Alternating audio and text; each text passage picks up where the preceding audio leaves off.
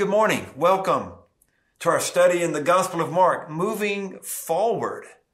And our emphasis today locates us in chapter 13, where Jesus himself prepares his disciples. Now, from this point forward, the story of the earthly ministry of Jesus, the narrative of Mark, reveals teaching between Jesus and his disciples that lead all the way to his Passion Week, to his arrest and trial and death and resurrection. And so these become crucial moments where Jesus has prepared his disciples for what is to come. And so this next portion of the narrative brings us the theme, prepared. And all throughout these verses, we'll look all the way through to the end of the chapter, verse 37. And from here to that end, we will see different emphases, particularly emphases on what sounds like the end times, on those eschatological views of what happens when all things come to a conclusion. But I love the summary made by Bible scholar Larry Hurtado, who said this: to do justice to these statements in chapter 13, we must have patience to inquire about them historically. And we are to be alerted that the best background for understanding these words is not the modern news outlet, but Jesus Christ himself. So we'll not be influenced by modern news updates, but we'll be influenced by Christ himself as he teaches us through his conversation with his disciples how you and I are to be prepared for the coming end of all things. This becomes a very powerful chapter and a message for each of us. Well, as we begin and we focus on verses 1 through 4, Jesus has prepared his disciples to move forward. Now that becomes a summary statement not only over this chapter, but over the entire Markan narrative. But this deserves emphasis in these first 4 verses, beginning with Chapter 13, verse 1, as Jesus was leaving the temple. So we know that the last 2 chapters have focused on many events taking place around the temple in the city of Jerusalem. As Jesus was leaving the temple, one of his disciples said, "Look, what massive stones, what magnificent buildings. Jesus, do you see all these great buildings?" And Jesus replied, "See the buildings. Not one stone will be left. Everyone will be thrown down. Every stone will be taken down." As Jesus was sitting on the Mount of Olives opposite the temple, Peter, James, John, and Andrew asked him privately, "Tell us when these things will happen, and what will be the sign that all of these stones in the temple will be torn down and that this will be fulfilled?" Now, first, verses 1 through 4 form an introduction to the whole chapter, built upon the disciples' observation of the magnificent stones and the magnificent temple complex. Now, the disciples, as they're walking with Jesus back over to the Mount of Olives, which sat right across from the city, almost to a precipice that looked down on the city, they could see possibly almost the entire temple complex, which composed some 35 acres in what would have been called that in that time, Old Jerusalem.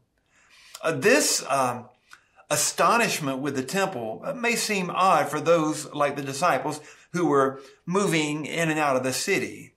But this structure, if we really look at the history of the temple, this structure, the temple complex, was actually under construction at the very moment the disciples saw this. So likely they saw big stones being moved into place and the temple becoming this grandiose display in one area that would make up almost 2/3 of the city.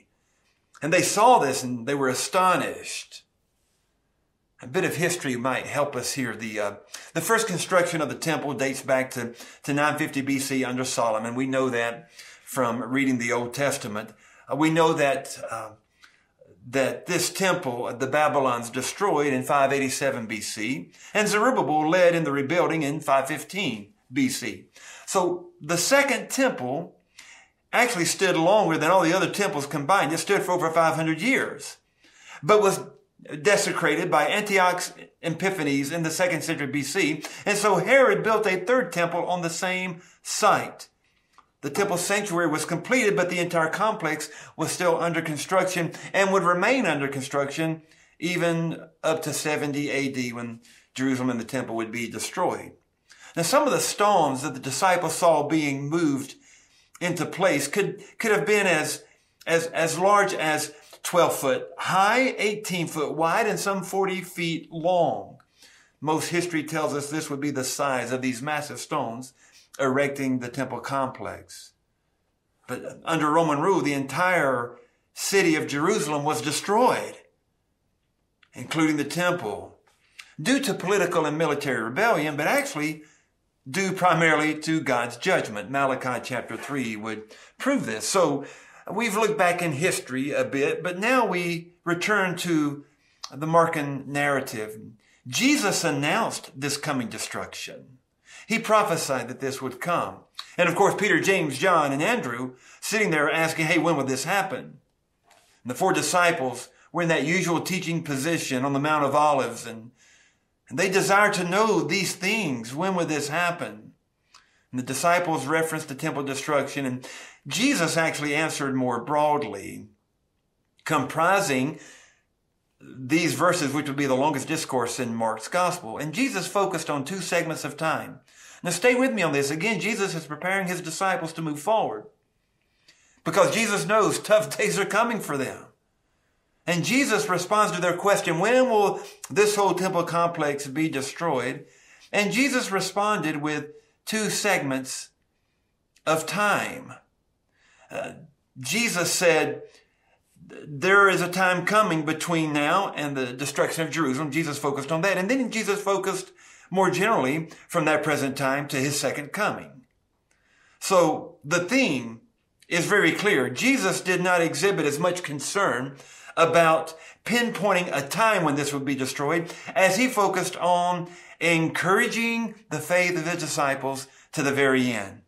This theme sets fixed over the entire chapter and over our lives today. Jesus was preparing them to move forward. Yes, the temple will be destroyed. And Jesus began to make comments about the immediate time of destruction, but also Jesus began to make comments that would take us symbolically all the way to his second coming. But Jesus' message was clear. Stay faithful. And so how did Jesus prepare his disciples to move forward? Generally speaking, against a present conflict and future conflict. Jesus prepared them by focusing on the steadfastness of their faith. I know you and I have a lot of questions. We pray for the event in Ukraine. We pray for the events around the world. You as a congregation have been giving, and I thank you for that. We continue to support the humanitarian efforts. We continue to support any occasion where evil oppresses those who are innocent and marginalizes those who have been unduly attacked and brought under a tyrannical hand. Our hearts hurt for that. We long to know how this will play out. Well, I believe if Jesus were sitting here and we were to say, Jesus, what will come next? Jesus may or may not pinpoint events for us, but I believe he will speak to us through his Holy Spirit, that which he said to his disciples, stay faithful, move forward, be prepared for what is to come, not by trying to discern all of the chronology and all the events, but stay faithful. Focus on your faith in Christ. And so now we turn to verse 5 through 8, where Jesus becomes a bit more specific and warns them not to be led astray. Right now, at this very moment, it becomes so important that you and I not be led astray from all the interpretations and all the thoughts that can surround us. Now, we read verses 5 through 8. I repeat these verses for you again. Jesus said to them, watch out that no one deceives you, leads you astray. Many will come in my name. Now, Jesus had already focused on the destruction that would happen from the present moment he was with his disciples on the Mount of Olives all the way to the destruction of Jerusalem, perhaps 70 AD. But now Jesus focuses on the time present all the way to his second coming. And Jesus said, watch out that no one deceive you. Many will come in my name claiming I am he and will deceive many. When you hear of wars and rumors of wars, do not be alarmed. Such things must happen, but the end is still to come. Nation will rise against nation. Kingdom against kingdom. There will be earthquakes in various places. These are the beginning of birth pains. The emphasis rings out, do not be led astray. So this narrative, the Markan story of Jesus here in this very important discourse, the longest of Mark's narrative, intermingles both timelines to where it's difficult to determine if Jesus is speaking of an immediate event for his disciples or of a long-term time leading up to his second coming. So these are used interchangeably. But first, Jesus encouraged his disciples not to be led astray by false messiahs. Now contrast Jesus' warning of false messiahs with a statement Jesus actually made earlier in Mark's narrative, chapter 6, verse 50, where Jesus comes to them when they're on the sea being pushed by the wind, and Jesus said, "I am he." They cried out, "A ghost," but Jesus said, "No, I am he." Jesus made that messianic statement. And this becomes significant in contrast to the many who will rise up that Jesus certainly has referenced as those who will be false and will claim to be the Messiah. So Jesus warned against false messiahs. This became expressed once between Paul and Timothy in 2 Timothy chapter 4, verse 3 through 4. "A time will come when men will not put up with sound doctrine. Instead, to suit their own desires, they will gather those around them to say what their itching ears desire to hear. They will turn their ears away from the truth." The true definition of a false Messiah, a false Christ, becomes noted even in 2 Peter chapter 2, verse 1. "They will secretly introduce destructive heresies, even denying the sovereign Lord." So a false Messiah will manifest two chief errors: teaching that is opposed to the gospel and denying the rule and reign of God in our hearts. Last week we focused on kingdom and on the glimpses of the kingdom in the words of Jesus. Why? So that we would truly understand the vitalness of his lordship and his rule and reign over our lives, because false messiahs, false Christs will come. Any Christ, John wrote in his epistle, will come, and they will teach against the gospel, and they will teach against the rule and reign of God in our hearts. Those are the two chief ways to know that someone is teaching and preaching and acting as a false Messiah. So Jesus said, do not be led astray by these false messiahs. You know, each generation from the very beginning of time has had false messiahs perpetrating false narratives and heresies. So Jesus said, beware false messiahs. Second, Jesus said,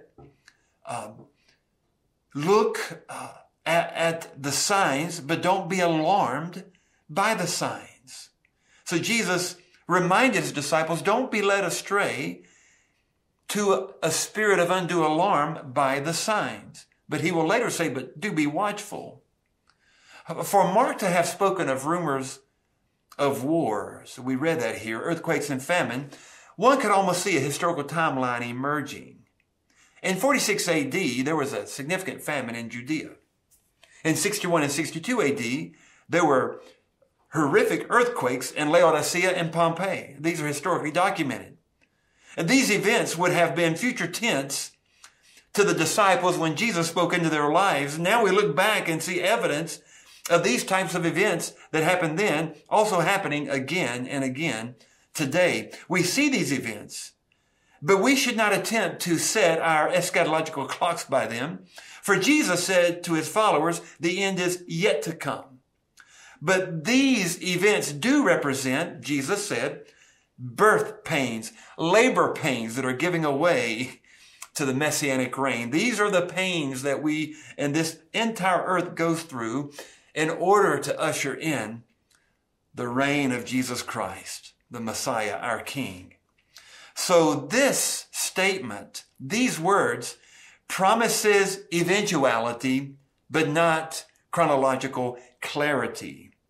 Therefore, the goal remains to move forward steadfast in faith and not be led astray by false messiahs or events and signs. They are showing the eventualness of the return of Jesus Christ, our King. But we should not build such an alarm to them that our faith becomes weak and damaged. This was Jesus' cry to the disciples, do not be led astray by false messiahs or by these events. Now let's look at verse 9. Now, as we move into verse 9, we're going to begin to see a shift from Jesus' words from the what I would call the broader scene and the cataclysmic events to actually what the disciples themselves will experience. Let's read from verse 9 following. You must be on your guard. This actually can interpret the word watchful. You must be very watchful. Be on your guard. Now, notice how this will translate to what we know many of the apostles experienced. You'll be handed over to the local councils and flogged in the synagogues. Jesus said, on account of me, you will stand before governors and kings as witnesses to them. Verse 10, and the gospel must be preached to all nations. Whenever you're arrested and brought to trial, do not worry beforehand about what to say. Just say whatever is given you at the time by the Holy Spirit. But do know that brother will betray brother, even to death, and a father his child. This becomes a significant expression of the hardships of discipleship. Look at verse 12 and 13. Children will rebel against their parents and even have been put to death. Everyone will hate you because of me, but the one who stands firm will be saved even to the end. And so Jesus moved from the call of not being led astray because he desired that his disciples would be prepared. Be prepared to move forward. Stay steadfast in your faith. Do not be led astray. And then Jesus reminded them to be aware that hardships will always be connected to discipleship. Jesus said, because of me, these things will happen. To discover the intensity of this description that we've just read in verses 5 through 8 of Mark 13, we simply need to track the intensive you. Jesus said to his disciples, you must be on your guard because this will happen to you. And again, we see the emphasis of you whenever you stand trial. And so again and again, you will be handed over. So one just simply needs to follow that intensive view to see the intensity of these words Jesus gave. The list of realities ahead for the disciples actually mirrored the earthly ministry of our Lord and how men treated him. John 15, verse 20. Remember that. Jesus said, no servant is greater than his master. If they persecuted me, so will they persecute you. And verse 10 represents a parenthetical phrase, likely brought on by the Gentile reference of verse 9. In verse 9, Jesus said, be on your guard. This will happen. You'll stand before governors and kings. And then in verse 10, Jesus said, hey, the gospel must go to the ends of the earth, to the Gentile nations. So likely this reference to Gentile leaders reminded Mark of what Jesus has said. The gospel is going to all the Gentile nations. You need to stand firm. And God alone determines this time. And so look at verse 11 and following. Jesus begins speaking of the provisions of the Holy Spirit. Oh yeah, in those moments where you feel pressed, the Holy Spirit will tell you what to speak. And this becomes such a reprieve in the hardships of discipleship. So Jesus said, be prepared. The true follower of Jesus, he or she will not abandon their faith, regardless of the hardship. The Holy Spirit will equip you and will give you what to speak in due time. Now let's pick back up at verse 14. We continue to look at the hardships of discipleship. Verse 14 and following. When you see the abomination that causes desolation, a phrase even borrowed from the chronicles of the book of Daniel, referencing all that is sacred being desecrated. When you see the abomination that causes desolation, standing where it does not belong, and let the reader understand this. Mark may have been speaking to his readership, or he may have been speaking to those who are listening to Jesus' words for the first time. I believe this is an inclusion by the author. I believe Mark is desiring that his readership hear this, meaning we need to pay attention to this. Let those who are in Judea flee to the mountains. Let no one on the housetop go back and get anything out. Let no one in the field go back and get their cloak. How dreadful it will be on those days for pregnant women and nursing mothers. Pray that this moment will not take place in winter, because these will be days of great distress. And again, I believe Jesus is intertwining both the coming destruction of Jerusalem and the end of all things leading up to his second coming. Verse 20, If the Lord had not cut short these days, no one could survive them. But for the sake of those who truly belong to him, who he has chosen, he will shorten them. And at that time, if anyone says to you, look, here's the Messiah, look, there he is, do not believe them, for many false messiahs and false prophets will appear and will perform signs and wonders to deceive, if possible, even to deceive the elect. So be on your guard. I have told you everything ahead of time. This again references a quote from Daniel, the abomination of desolation. While the days of old were retreated into walled cities for their safety, here Jesus said, you will not want to retreat into the walled cities of Jerusalem. It will be destroyed. For those nursing moms and those expecting, they'll find it impossible to escape because the devastation will be so difficult. Again, these words speak of the coming destruction of the temple in Jerusalem, but also those things that are going to unfold even to the second coming of our Lord. And again, Jesus repeats what he said in verse 5, and verse 23 echoes this: be on your guard. So I know when we look at these verses and engage them concerning the difficulties that will face those who follow Christ, the hardships of discipleship may not be the topic we like to embrace. But again, Jesus' words prepared his disciples. Be prepared. Hardships will come. Trust me. Be on your guard. Be watchful. And this takes us to the last emphases, verse 24 through 37. Be watchful. No one knows the hour or the day except God himself, Jesus would teach. Be watchful.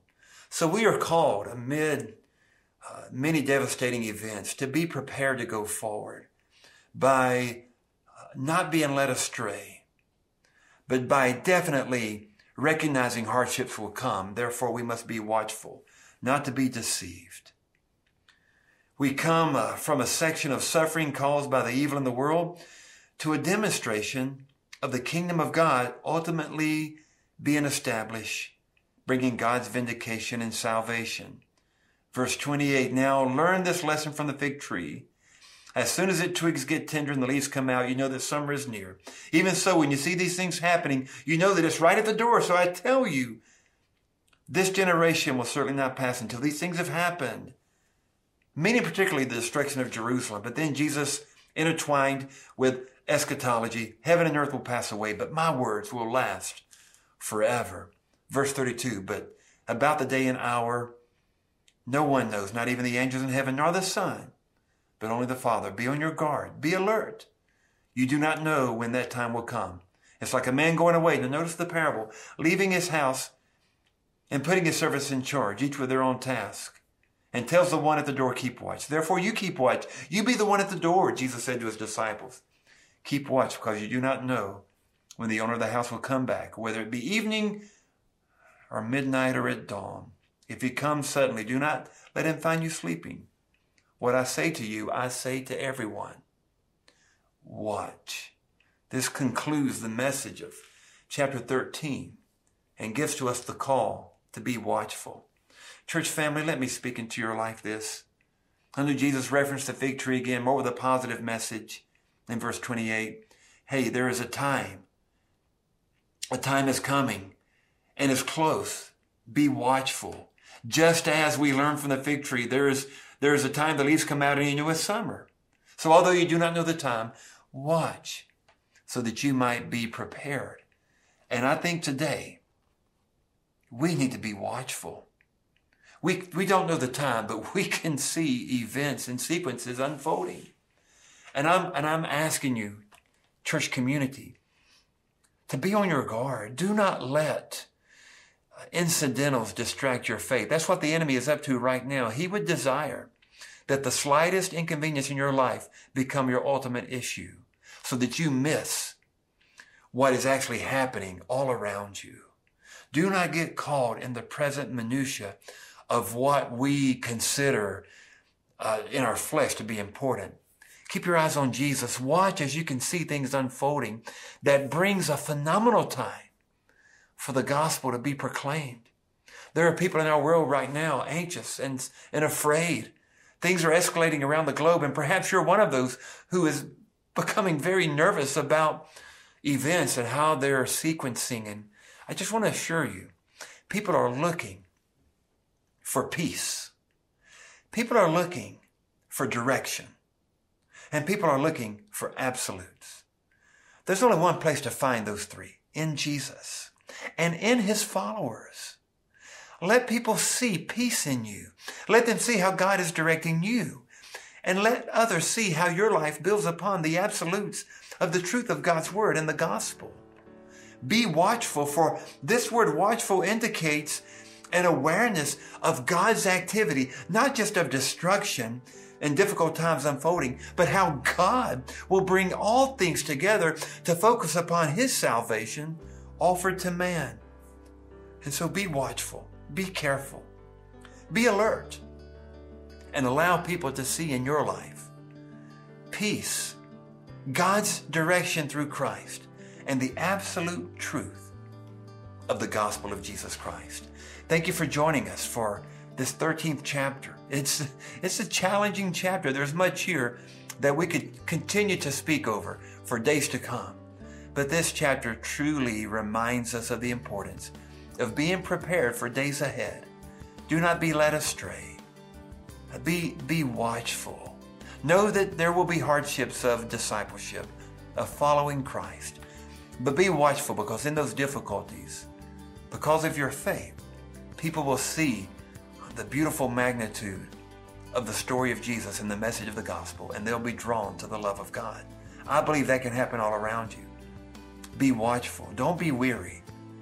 Don't be doubtful, but be watchful and anticipate moments where your faith in Jesus becomes an amazing announcement to others that God can be trusted and he alone rules and reigns.